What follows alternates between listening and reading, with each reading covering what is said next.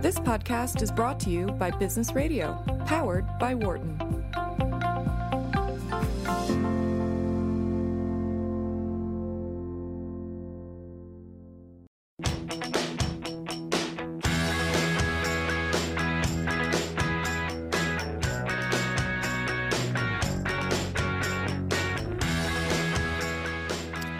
Welcome back to Launchpad on Business Radio, powered by the Wharton School, Sirius XM Channel 132. I'm your host this week, Carl Ulrich, Vice Dean of Entrepreneurship and Innovation at Wharton.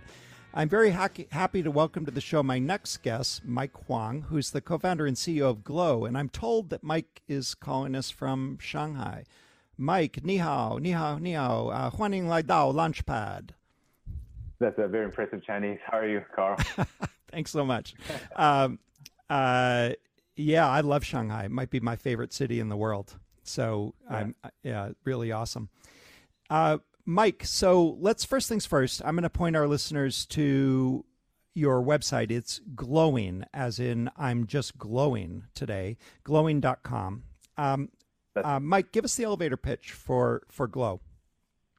Sure. So we're the largest mobile platform for women's health out there. We are here to help women try to conceive naturally and faster. We use a data-driven approach, track women's fertility cycles, ovulation cycles, and provide personal recommendations through our analytics. So that's a short pitch of it. All right. So let's start with the origin story. How did you get into the fertility business? It's quite long. I'll try to make sure I'm not sure how much time you have. So I don't promote this, nor do I try to hide it, right? Because it's such a taboo in the whole space of fertility or infertility. So my wife and I were clinically infertile. We tried for years, try to get pregnant, and we're not able to. It's quite a bit of experience, right? I mean, infertility rate is 1 in 8. So you know somebody that having trouble conceiving, and you never realize it's you until when it happens. So that really gave me the motivation after the previous startup, which is Sly. I was head of product at Sly. Gave me the motivation to try to tackle something that was pretty dear to my heart. So in short, that's how I got together with my co-founders to try to tackle this. Now, we try to take a more unique approach, right? So, we're not doctors. We're not here to try to diagnose people, but our heritage or DNA has always been very data centric. So we simply try to think like, are there ways we can leverage data, right?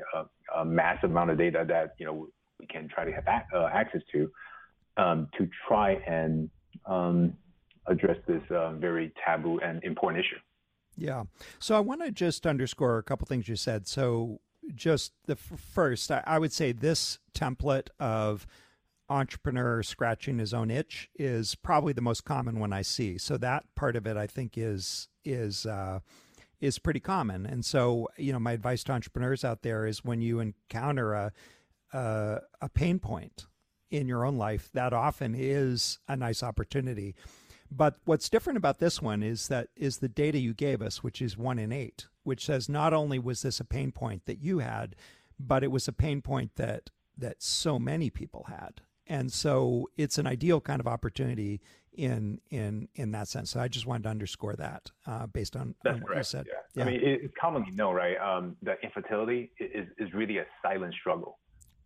People just naturally don't talk about it. And, especially, where you're from, say in Asia, for example, which I've somewhat of a, experience here now, is that, is a taboo subject. It's extremely taboo subject in Asia. So this is something that where I think through data-driven approach, we can hopefully help a lot of people achieve the dream they want, which is conceiving. Yeah. All right. So tell us a little bit more about the product. If I go to glowing.com, which I did in preparing for the show, you've actually got a lot of stuff going now, but you've been at it for 5 years. So maybe tell us where you started with this data-driven approach. What did you do? Sure. So we're not a traditional website, right? Website is really just a place where we try to explain from a marketing perspective what we're about.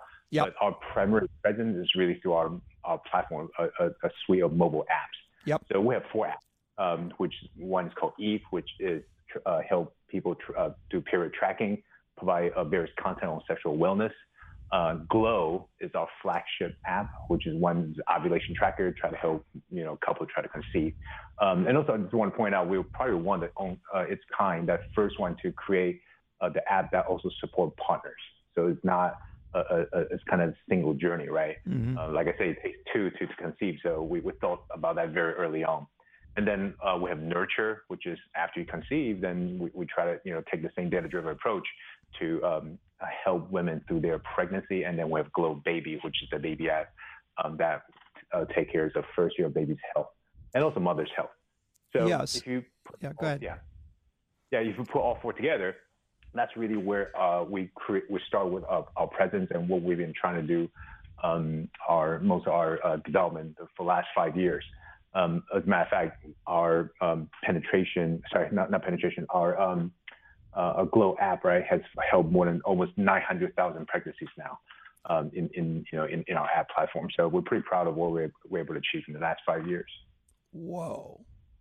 Wow. That's a number. That's a significant number too. You think about how many lives that is.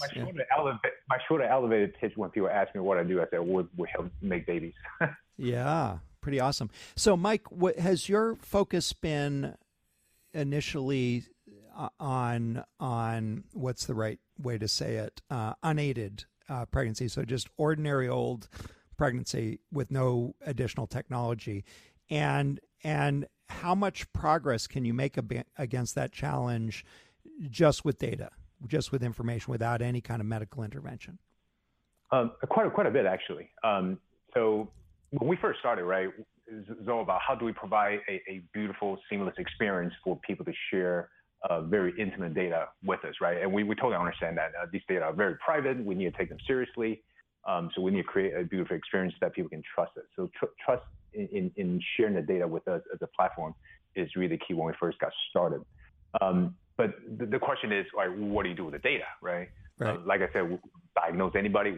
I'm not a physician, even though we have world-renowned medical advisor in our company. But what we decided to do is really try to look at intricacies in what the data can tell us. I'll give you a very simple example, right?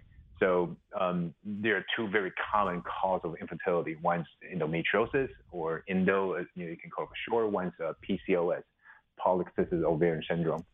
The first one is highly correlated with, let's say, painfulness of the period.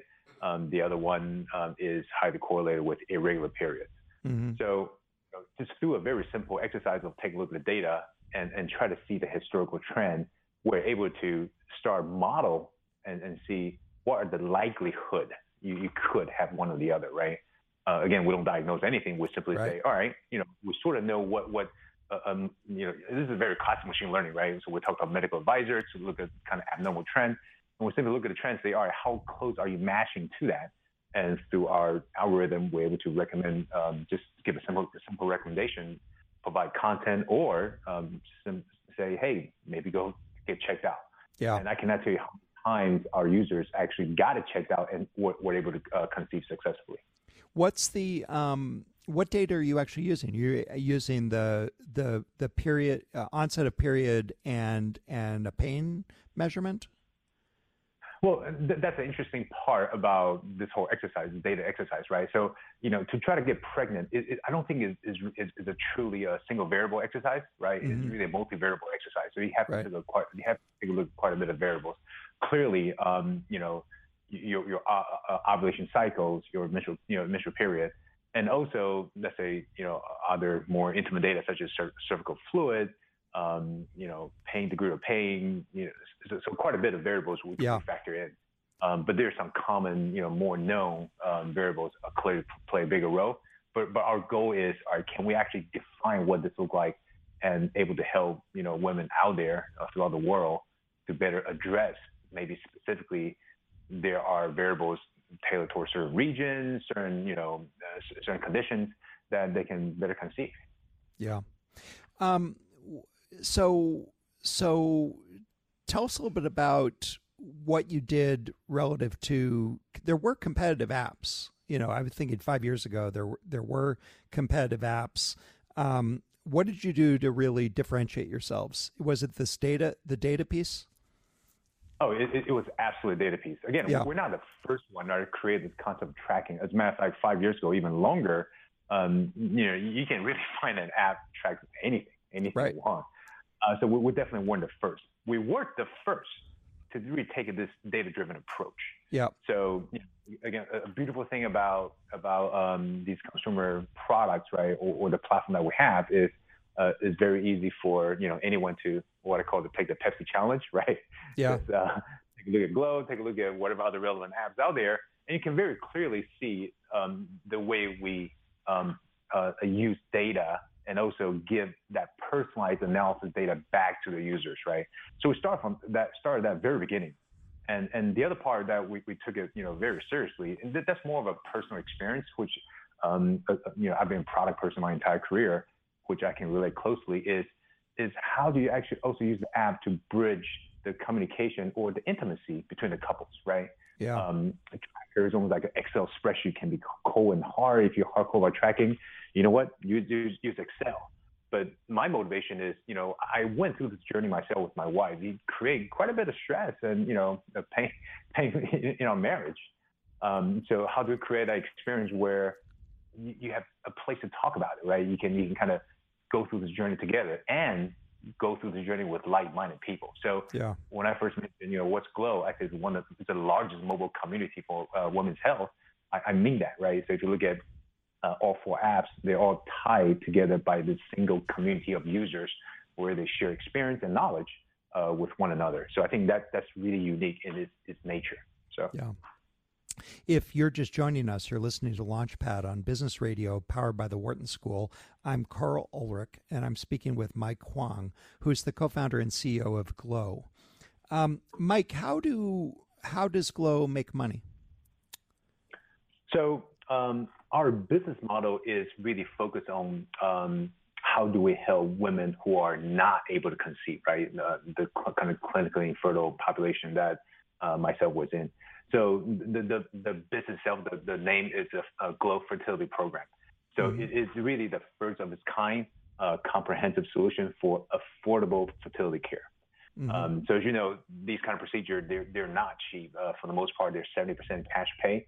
So they can be quite a bit of burden financially for people who are just not able to conceive naturally, right?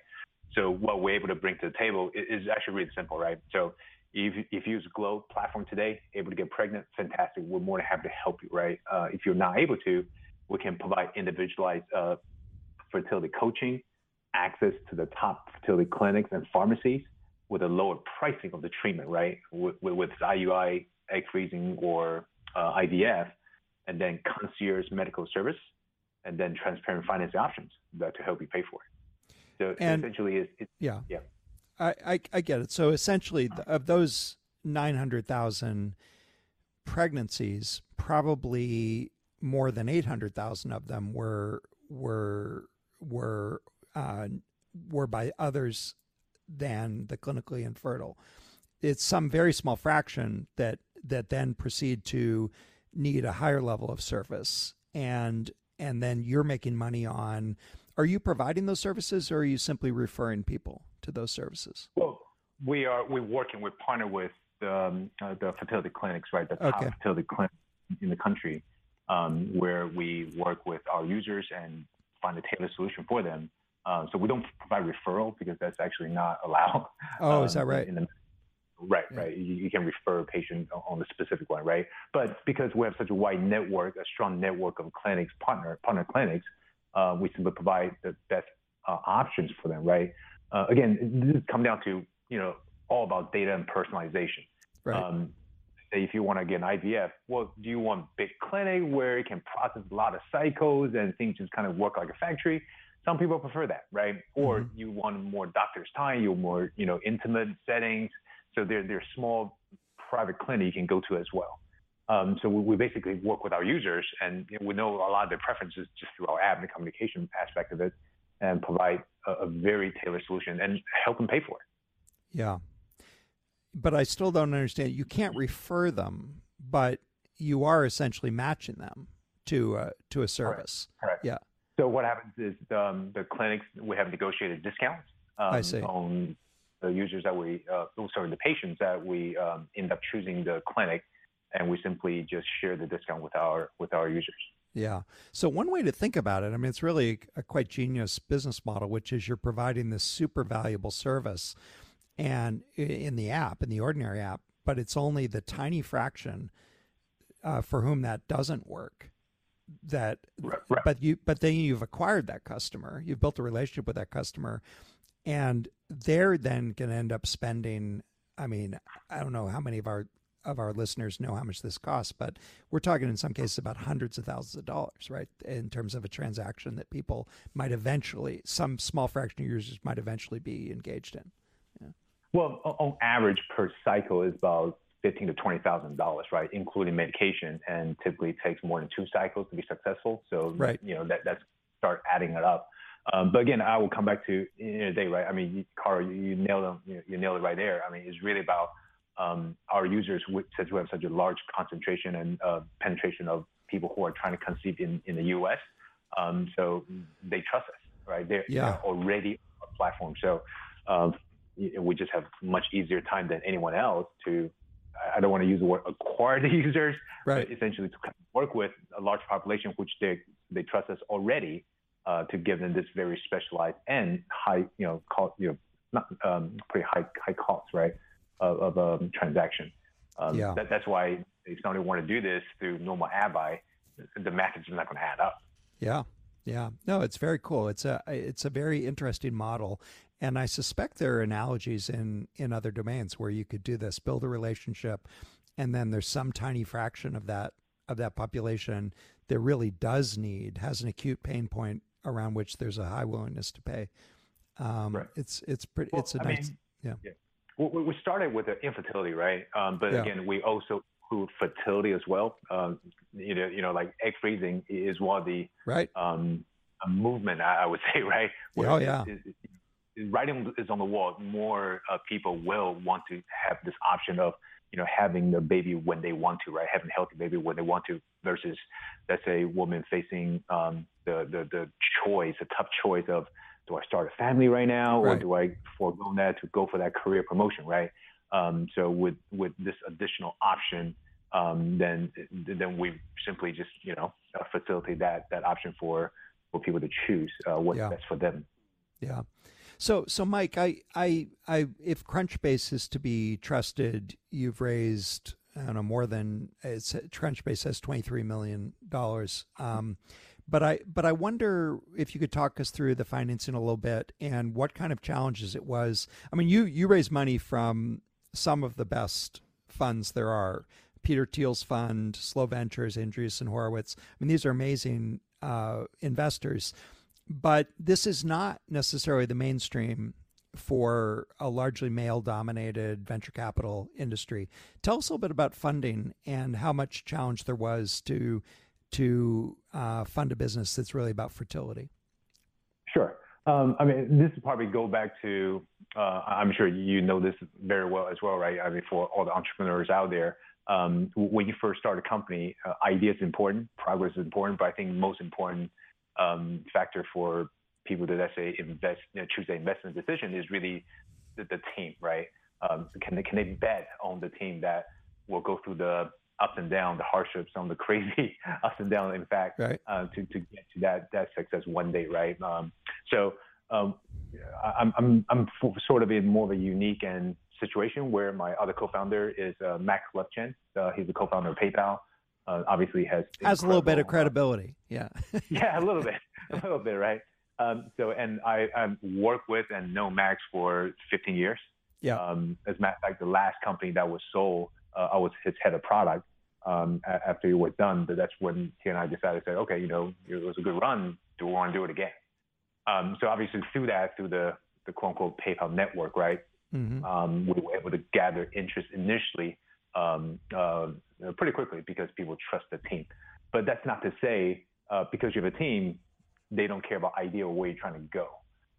So it was a challenge, in the few rounds. We have to really explain what exactly you're trying to do, right? Can you match the vision?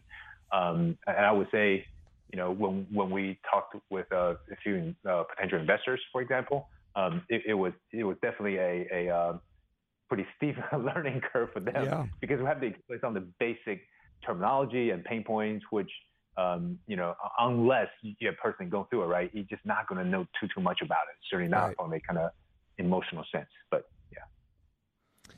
well, I think you said it really well.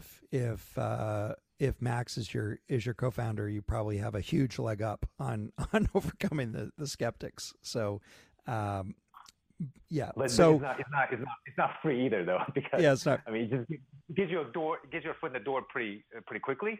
But you have to find a way to walk through it. Right. So, Mike, tell us what the China connection is. I mean, obviously, China is a place that cares a lot about fertility, but I suspect there's another reason. So tell us why you're in Shanghai. Yeah. Sure. I mean, this is, again, a bit of a unique situation because towards the latter part of my tenure as the head of product, Max sort of volunteered me to come to Asia to start a new business unit.